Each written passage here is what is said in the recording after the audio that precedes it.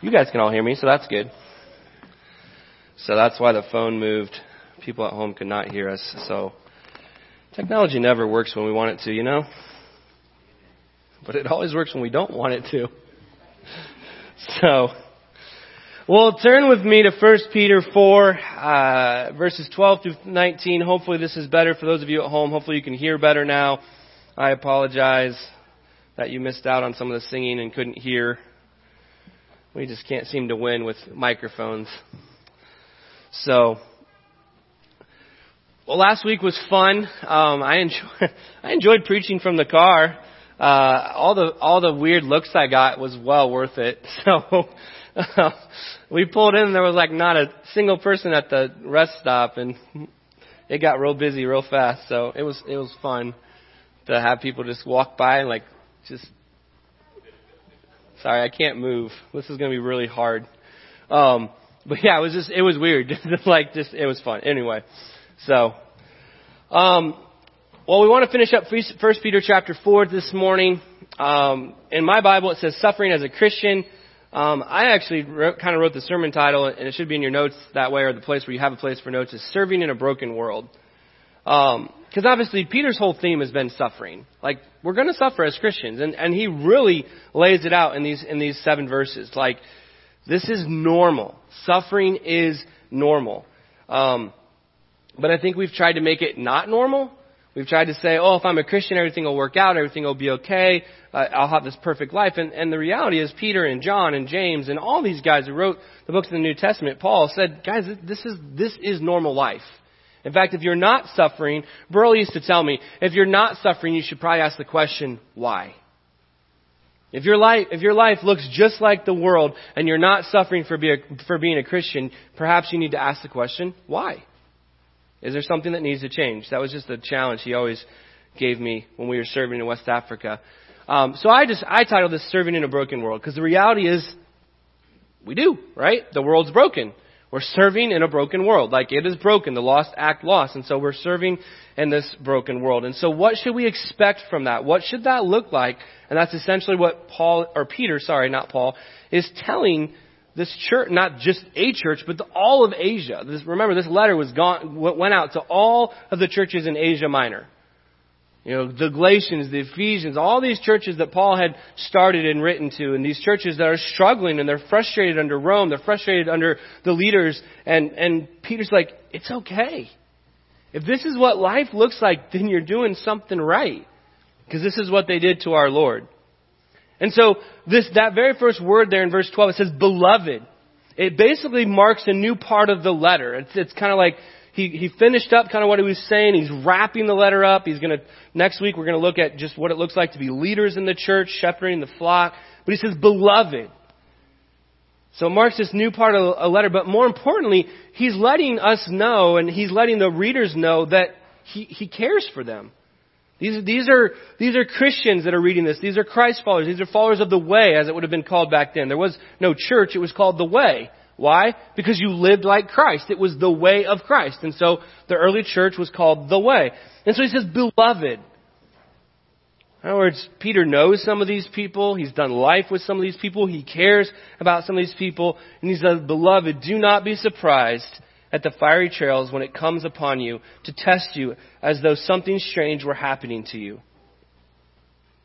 He's like, don't be surprised. Like, you know, you can read the Greek and try to make this deeper than what it is or whatever, but the reality is he's simply saying what he's saying.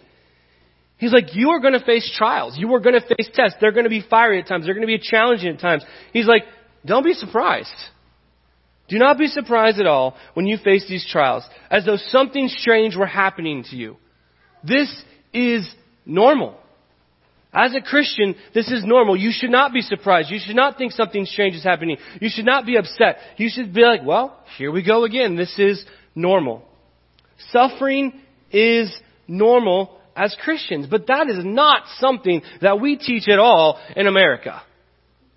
We teach that suffering is a bad thing. We shouldn't have suffering, and everything needs to be perfect and good. And Peter and Paul and James and John and all these guys, you read through the New Testament, they're like, look, if you're going to be a Christ follower, if you're going to live the way, if you're going to live like Christ, you might as well just get used to suffering is normal. it's what happens, right? I love several years ago, there was a conversation between Francis Chan and a church leader in the underground church in China. And, I mean, he just laid it out. Like, he just blasted Chan. He goes, what do you know about suffering? He goes, you guys go to your big mega churches and you have your coffee and you have your donuts, which we had this morning, so I guess we're like them, right? And he's like, you sit in comfort, you don't have to worry about anything. He goes, you don't know what it means to suffer for Christ. He goes, and because of that, you're dead. He goes, your churches are dead because you don't have to make a choice. He goes, every single time we come to these churches, we have to decide when we're leaving, when we're going. We have to leave underground. It matters and our lives depend upon it. So for us, this is real. He goes, how do you know what real is? Now, again, I don't know the context of the conversation. I wasn't there. I wasn't in China. I just know what Chan shared at the Passion Conference with us. But it shook him. He goes, I came back and I was like, what do I do with this? What do I do with this? And I remember him just sharing this. This was like in 2011, 2012. I can't remember which January it was. But he shared this with the whole group at Passion, so the 50,000 college students. And he goes, right then and there, I knew I needed to change my life. And so he came home and they purged. Like, they decided they were going to live on $50,000 a year, and anything beyond that was going to missions, was going to something else. He's like, I don't care that we live in Simi Valley, California. We're going to live on $50,000 a year, and we're going to make it work. They got rid of their massive cars. He goes, we got little cars. We got mopeds. He goes, we live in California. Why do I need a car with a roof? It never rains here. We've had a drought for 3 years, right? Simi Valley doesn't get a lot of rain. He's like, we got a moped, we got one family car, we had 5 cars. He goes, why do we need 5 cars? And he just went through these things. He goes, and eventually he left his mega church and started doing home churches and house churches. He goes, that conversation shook me. He goes, because I realized I had never fully committed. Even though I'm a Christian, even though I started Cornerstone, even though I started Eternity Bible College, I realized that I had never thought through what it actually means to suffer. He goes, because everything I do is the way that Americans do it, and so no one even questioned me. So anyway, for what it's worth, just throwing that out there. It's just something that literally popped in my head right now. I just remembered. But Peter goes, guys, when you have trials, when you're being tested, do not be surprised.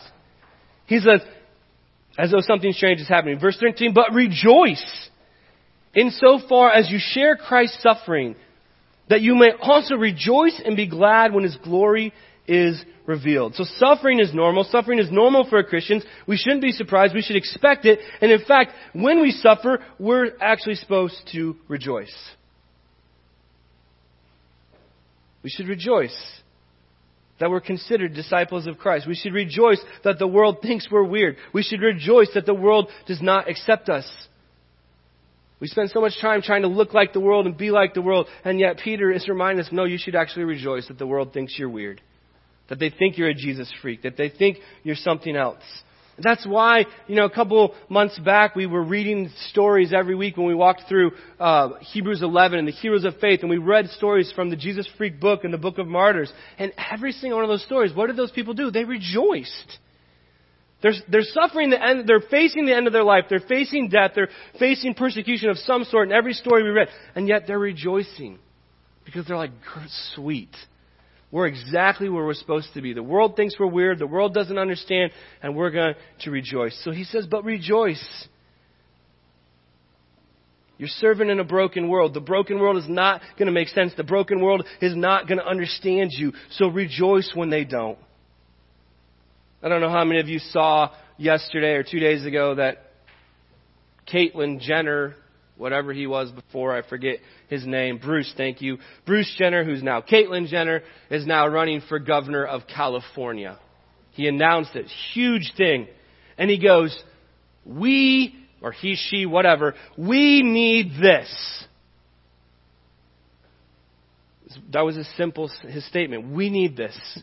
We need to bring awareness. We need this. Well, church, are we going to stand up to that? Now, we don't live in California, so we don't have to worry about it. I wouldn't move to California if I was you. Not that any of you want to move to California. But is the church in California going to stand up and say, no, we don't need this? Are they willing to suffer and rejoice in that? And I know we think, oh, that's California. But guys, it's coming to Missouri. It's already here. Talk to these kids in public schools. It's here. It is here. It is on our doorsteps. Are we willing to stand and go, no, we don't need this because we need Jesus? We're tired of you telling us how to live, world.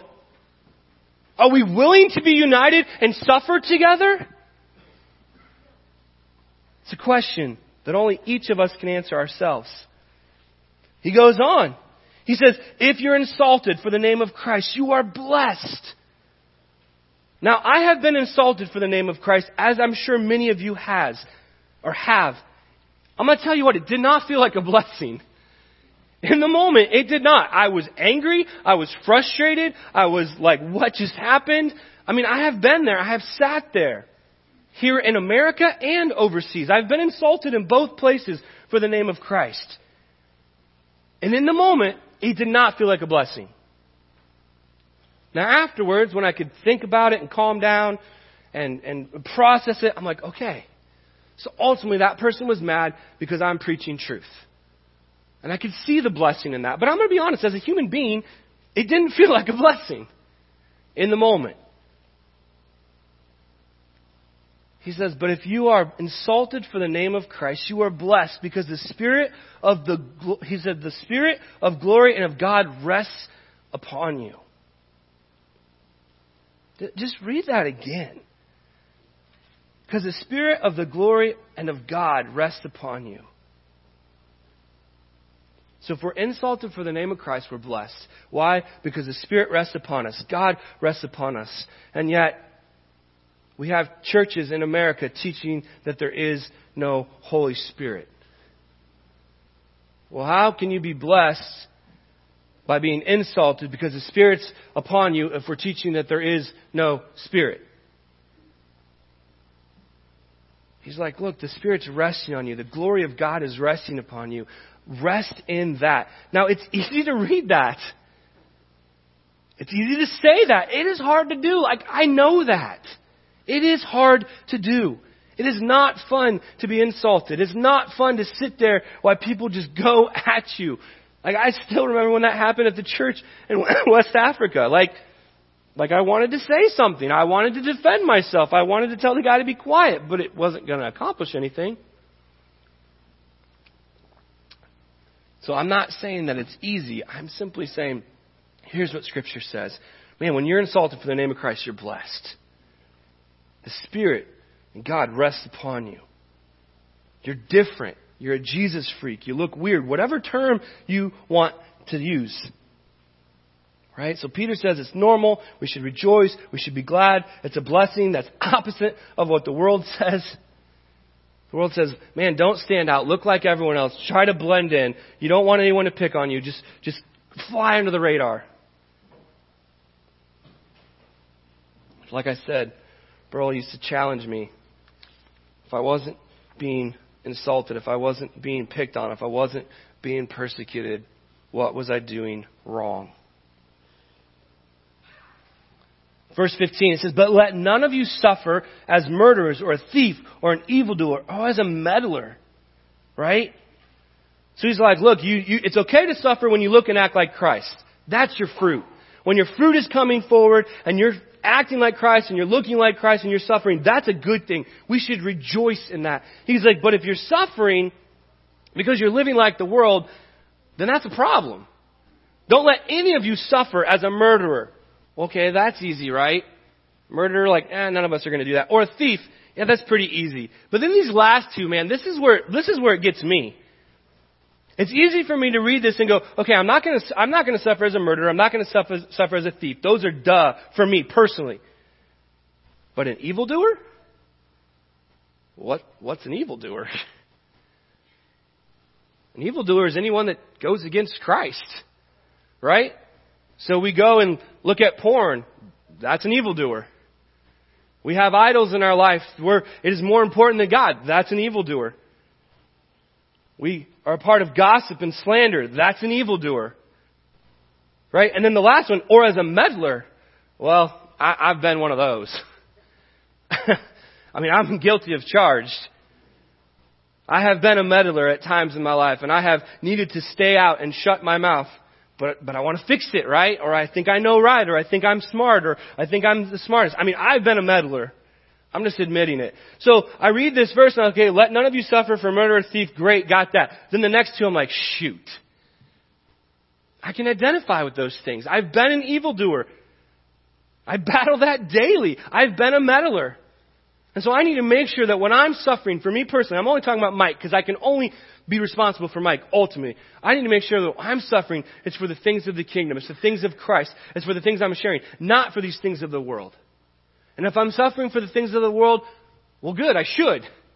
Right? We need punishment. There needs to be suffering for the things of this world. But I have to remember that Peter throws in there meddler and evildoer. And at one time in our lives, probably all of us can identify with those things. Right? Because none of us are perfect in the room. So we can't just read this verse and say, well, I'm out. I'm not a murderer. I'm not a thief. Because all of us, at least once in our life, can probably identify with either evildoer or meddler. Peter threw a wide net. He's like, look, I'm not letting any of you off the hook. If you're a part of this, and then you're suffering for it, then get your act together. Repent. You need to be suffering for the right things, not the wrong things. Verse 16, yet if anyone suffers as a Christian, let him not be ashamed, but let him glorify God in that name. And I'll tell you what, I spent far too long of my life being ashamed to be a Christian. I mean, I grew up in the church. I grew up in a Christian school. And I suffered for it in my neighborhood. I suffered for it in my friends. And so I was ashamed. And I did the things of the world. And I partied and I did things I shouldn't have. And I didn't give God the glory because I was ashamed to be a Christian. I was ashamed of the world and how it treated me until God woke me up. And I realized I don't need to be ashamed. It's okay to be different. It's okay to be a freak. It's okay to be a Christ follower. That's, in fact, what I need to be. But I, for me personally, spent far too long in my life being ashamed. And because of that, I didn't speak up. And because of that, I didn't stand up. And because of that, I didn't step into situations in high school that I should have stepped into, or even as a young adult. And I didn't let God get the glory because the world was getting the glory, because people were bullied and picked on. And I didn't necessarily participate, but I just stood by and did absolutely nothing. Because I was ashamed. I didn't want to get picked on. I didn't want to have to sit at that lunch table with that group of people. It was wrong. I knew it was wrong. But instead of doing anything, I did nothing because I wanted to stay with the cool kids and not have to sit at that table. And man, I regret that. I regret that. In fact, one of those really kids that's at this table is now a millionaire, so I probably should have been his friend. That's not why I should have been his friend, but he is an actual millionaire. I'm being serious about that. I mean, those were smart people that were different. But because we defined what cool was, I picked on them. Or I did nothing. I was ashamed. Peter says, if anyone suffers as a Christian, let him not be ashamed, but let him glorify God in that name. For it is time for judgment to begin at the household of God, and it begins with us. What will be the outcome for those who do not obey the gospel of God? Right? If we suffer, we should not be ashamed. And he goes on, he says, look, we are all going to be judged. Everyone. It's time for the judgment to begin. He says, and he reminds us in Scriptures, the beginning of the judgment is starting with the household of God. And it begins with us. We are not exempt. We are saved by grace. And because of being saved by grace, we get to spend eternity with God. But we still stand before God for our actions. He's like, look, you're not exempt. You are still accountable for your actions. You will be judged just like everybody else. And you will have to hold a cord for what you've done, just like everybody else. You know your outcome is you're saved and you're saved by grace. So what will be the outcome for those who do not obey the gospel of God? David Platt had a secret church Friday night. I was talking with Chris about it beforehand. If you haven't had a chance to see it, I encourage you to go to radical.com and catch up, or YouTube or whatever. It was called The Great Divide. And one of the things, I didn't watch it. I haven't seen it yet. I hope to. But one of the things Chris shared with me this morning that David said, he goes, look, everybody's a missionary. Doesn't matter where you're at. Everybody's a missionary. And the reality is we live in a broken world and we live in a broken country. Because if we have people like Caitlyn Jenner standing up and saying, I'm running because you need this is not a Christian nation. It hasn't been for a while. There are lost people all around us who do not know the gospel. There are more and more people today in America that have never been into church or heard the Bible at all. Now, maybe 30 or 40 years ago we couldn't have said that, but you can say it today. It's a commonplace. You walk, now I'm not even talking about going to Kansas City or New York or Philadelphia. You walk into Harrisonville and you will find people that have never heard the gospel. Because they relate church with rejection. They've been hurt. They've been hurt along the way and they want nothing to do with it. Right or wrong, it doesn't matter. They don't know the gospel. And he says, it's time for judgment to begin with the household of God, and it begins with us. What will be the outcome of those who do not obey the gospel? Well, we know what the outcome of those who do not obey the gospel. They're going to hell. They're going to spend eternity apart from God, and we know the truth. So first off, why aren't we living like we know the truth? And second off, why are we not telling them? Because we're ashamed, right? We don't want to make anyone mad. We don't want to upset the apple cart. We don't want to have any strife. We're ashamed. I mean, when we say we can't share, so we're ashamed of Christ? And then we go, no, I'm not ashamed of Christ. Okay, then why aren't we sharing?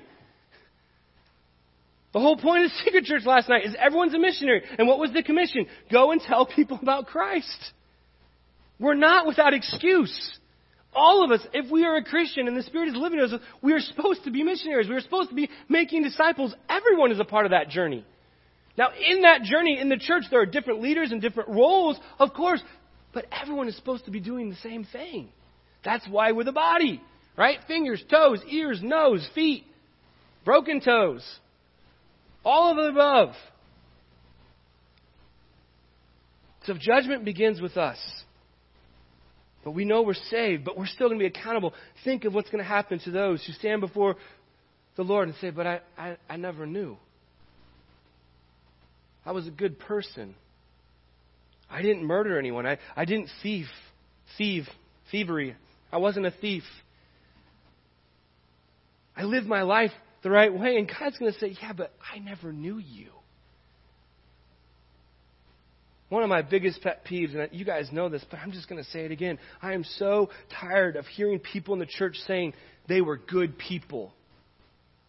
Because without Christ, we are not good people. It is impossible to be a good person without Christ in your life. It is impossible. Scripture says that. That's all Ephesians chapter 2. We can't be good without Christ. So you know what? They weren't good people. They lived a life that the world has defined as okay. And they weren't as bad as this person. They weren't a thief. They weren't a murderer. But they were still an evildoer. And they were probably still a meddler. Without Christ, you cannot be good. And if we keep telling that lie to ourselves, why in the world would we go out and witness to them? Well, they're good people. I don't need to go tell them about Jesus. They're good people. No, they're not. They desperately need Jesus. Caitlyn Jenner desperately needs Jesus. We don't need to go out there and condemn her. God's already done that. She's going to be she, whatever's going to be accountable to God for her actions. She is already condemned. He is going to hell. So someone needs to step up and say, dude, you need to know about Jesus. Because I don't care if you're a male or female or what kind of clothes you wear, you're going to hell because you don't know the truth. That's our job, church. It's not to condemn the world. It's already condemned. Our job is to go tell people there's hope, there's peace, there's love, there's truth. We spend too much time condemning people that are already condemned. Why? It makes no sense to me. We condemn an already condemned world, and we refuse to tell them the truth. There are people all around us that do not know the truth. I coach a ton of kids. I'm constantly just trying to teach them about Jesus because I have no idea what their families believe. No idea. There's so many ways you can plug into the community. Man, there's so many ways. Volunteer at the library. Coach a sports team. Get involved. You know how many of these kids just need to be loved? They don't have a dad. They don't have a mom. They don't have a home life. They just want someone to care about them. So let's plug in and care about them and start teaching them the truth. He goes on. He quotes Proverbs 11:31 here. Verse 18 is Proverbs 11:31. He says, if the righteous are scarcely saved. Now, I want you to know what that word means. It literally does not mean like scarcely. The word in Greek is molos, and it literally means with difficulty. So what the person who wrote Proverbs, most likely Solomon, is saying, he says, if the righteous are saved with difficulty. Well, why would he say that? Well, think about it. How are we saved? We're saved with the man living, coming, with God the Father, sending His Son to live on earth for 33 years, and then having to die on a cross. That's difficult. You give up your Son for a world that continually tells you we don't need you, we don't want you, and you send your Son anyway. You know your Son is going to die. Excuse me. You know your Son is going to die from the moment you send Him here, from the moment you created the world. You know that your Son has to be beaten, ridiculed, spit on, made fun of. That's difficult. So he's saying, look, if the righteous are saved difficultly, and then on top of it, we have to admit that we're worthless, that we need something. We're not righteous until we have Christ. Christ is what makes us righteous. So the first thing we have to do is go, I'm hopeless. I'm worthless. I'm trash. And I need to be saved. That's difficulty. So he's saying, look, if the righteous are scarcely saved, if the righteous is saved by molos with difficulty, what will become of the ungodly and the sinner? The one that's walking around saying, I don't need this. I'm a good person. Look what I've done. That's why it's so hard to witness to Muslims. Because their whole life is based on good works. And frankly, some of them have better good works than some people in the church in America. I mean, they pray 5 times a day. They fast. They give alms to the poor. And then you sit there and go, hey, you know what? You need Jesus. They're like, no, I don't. Look at all these things I do. I pray, I fast, I go to the temple, I give all this money away to the poor. I'm a good person. I don't need anything. He says, what will become of the ungodly and the sinner? Guys, we were saved with difficulty. Through what Christ did and through what we have to admit. It's difficult to admit we need Jesus. It's difficult to admit we're sinners. It's difficult to admit we're not good. Like, that was the hardest thing for me in my entire life. Growing up in church and growing up in a Christian school, it was so hard to get on my knees and say, God, I am a worthless, miserable wretch, and I need you. I didn't want to say that because I had been programmed and trained that I was better, that I was good, that I wasn't like that side of town. That was the most difficult thing for me ever to admit, that I was a miserable, wretched sinner that needed Jesus. And frankly, it took me 28 years to really get there and admit that. My first 6-7 years in youth ministry, I wasn't even there yet. I was on the journey, but it was when I was 28 that I finally said, oh my gosh, God, I need you. Lord, I need you. And I remember that moment vividly, and then I remember a few years later, And I should probably share this story before, but I'm going to share it again. We were at a camp. Our church did a retreat in August for the whole church, and we were down there, and we literally just arrived. Literally just arrived. The phone rings. I pick it up. Brother, he always called me brother. He said, Brother Mike. I said, what's going on, man? My wife just kicked me out. I was like, what? He's like, she found out about my addiction. She found out what's going on. She just kicked me out. I don't know what to do. I was like, well, go to my house. Where are you? I was like, I'm at Camp Hebron. Give me 2 hours. I'll be right back home. Looked at Karen. I said, I'm out. Dropped off Karen, dropped off the kids. They got them into their room, got them unpacked, drove the 2 hours back. You know what? I didn't want to drive 2 hours back. I just got there. It was a retreat. I wanted to relax. I wanted to go to the pool. I wanted to chill with my family. But I knew this brother needed me. I called 4 or 5 other guys, a couple that I knew had battled with addictions. I said, guys, you need to go to my back porch. My house is locked, but our brother's there. Go now. Arrived in my driveway. There was 5 of us included, or 6 of us total. We sat there. We listened to the story. We prayed. We cried. And I finally just looked at this brother. He goes, why are you not judging me? He's like, why are you even here? Why are you not with your family? Why are you loving on me? I am miserable. I'm wretched. I don't deserve this. And I said, exactly. And now you can be free, brother. Now you can actually be saved. I said, because every single one of us on this porch is a wretched, miserable sinner that needs Jesus. And it was like the light bulb went on. And he gave his life to Christ. And he was in his 40s on the porch that day. And he has never looked back. His marriage has been restored. They do marriage counseling for people. It is an absolute story of redemption. That's what our God does. He redeems the broken trash. But we got to admit that we're broken trash so that we can be redeemed. I was so excited when he said that. And when he talks to me still to this day, he goes, I will never forget when you said every single one of us was wretched and miserable. He goes, it never clicked. I was like, you're a pastor. You can't be bad. I'm like, dude, I'm a human being. I'm bad. I battle the exact same things you battle. Making me a pastor does not make me better. In fact, if anything, it's probably harder because the enemy attacks even more. I don't know if it's really harder or not. Life is hard. Verse 19, therefore let those who suffer according to God's will entrust their souls to a faithful Creator while doing good. You know, the Reformers and the Anabaptists, they knew this. They understood this. They recognized that they were miserable. They recognized they needed Jesus, and they entrusted their souls to a faithful Creator. That's why we had the Reformation. That's why we have the church that we have, the church today. That's why we're not all Catholic. Because someone was willing to recognize it. Someone was willing to stand up. And it didn't just start with Martin Luther. It started with many people before him. Guys that said, something's not right here. This is not biblical. I don't know what's happening, but we are no longer teaching Scripture. And they entrusted their souls to a faithful Creator while doing good. That's a hard thing to do.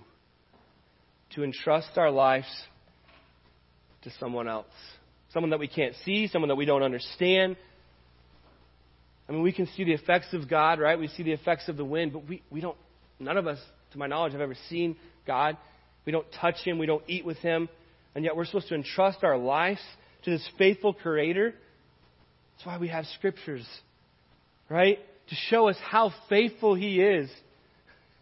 For all of time, He has been faithful. He created the world. He took care of Adam. He took care of Noah. He took care of Daniel. He took care of David. The story goes on and on and on.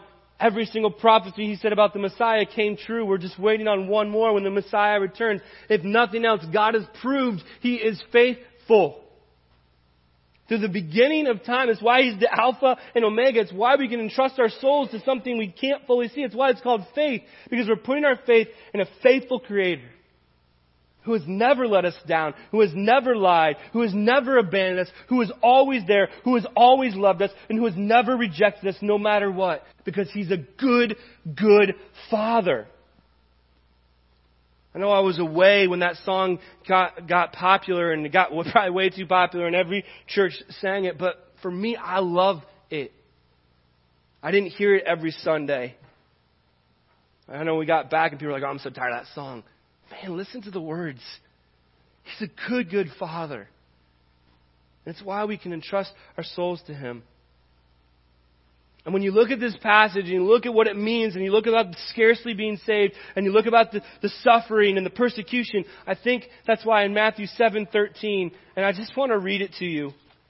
We studied the Sermon on the Mount a while ago, but I just want to read this to you again. Matthew 7:13. Write it down. If you want to turn there to, no, I'm not lying to you, feel free. He says, enter by the narrow gate. For the gate is wide and the way is easy that leads to destruction. But those who enter by it are many. For the gate is narrow and the way is hard that leads to life. And those who find it are few. Jesus Himself says on the Sermon on the Mount, look, the easy path, the wide gate, the wide path, it leads to destruction. It leads to the world. You can go by it, and a lot of people do, but you will not find life. And yet the gate that's narrow and the way that is hard leads to life. And those who find it are few. When you read 1 Peter 4:12 through 19, and you look what it means to be a Christian, you look what we're going to go through. Yeah, that's going to be a hard road. But the hard road leads to life. And that's why it baffles me that we continue to teach this prosperity gospel, that if you do obey God, everything will work out. I mean, technically that's right. Because if you obey God and you're in heaven, everything does work out. But all throughout Scriptures, it's pretty clear that our life will be hard. Jesus Himself says the way is hard that leads to life. He says, you got to pick up your cross and follow me. You're not always going to have a place to sleep. Never once did Jesus say, following me is easy. Never once. And if you find a verse in Matthew, Mark, Luke, and John that says that, please show it to me. Because I'm still looking. Therefore, let those who suffer according to God's will. That's a huge phrase. According to God's will. If we're suffering according to God's will, then entrust our souls to the faithful Creator while doing good. He's a faithful Creator. We must put our trust in Him. He's taken care of creation. He takes care of the stars. He takes care of the tide. He takes care of the animals. He takes care of the planting and the seasons. He takes care of the rain. He takes care of the snow. He takes care of us. As I was finishing this up Friday afternoon, and I just thought about that, Him being a faithful Creator, that good, good Father. You know, so many times we try to imagine what heaven's like, or we write things. Honestly, I can only imagine what it would be like. Right? When we stand in His presence and we see Him for who He is, His faithful Father, I can actually only imagine what that would be like. I don't think it will be like anything we think. I think we're going to be blown away by how good He really is. I can only imagine what that day will be like. Lord, I just thank You for this encouragement. I thank You for these words. I thank You for 1 Peter.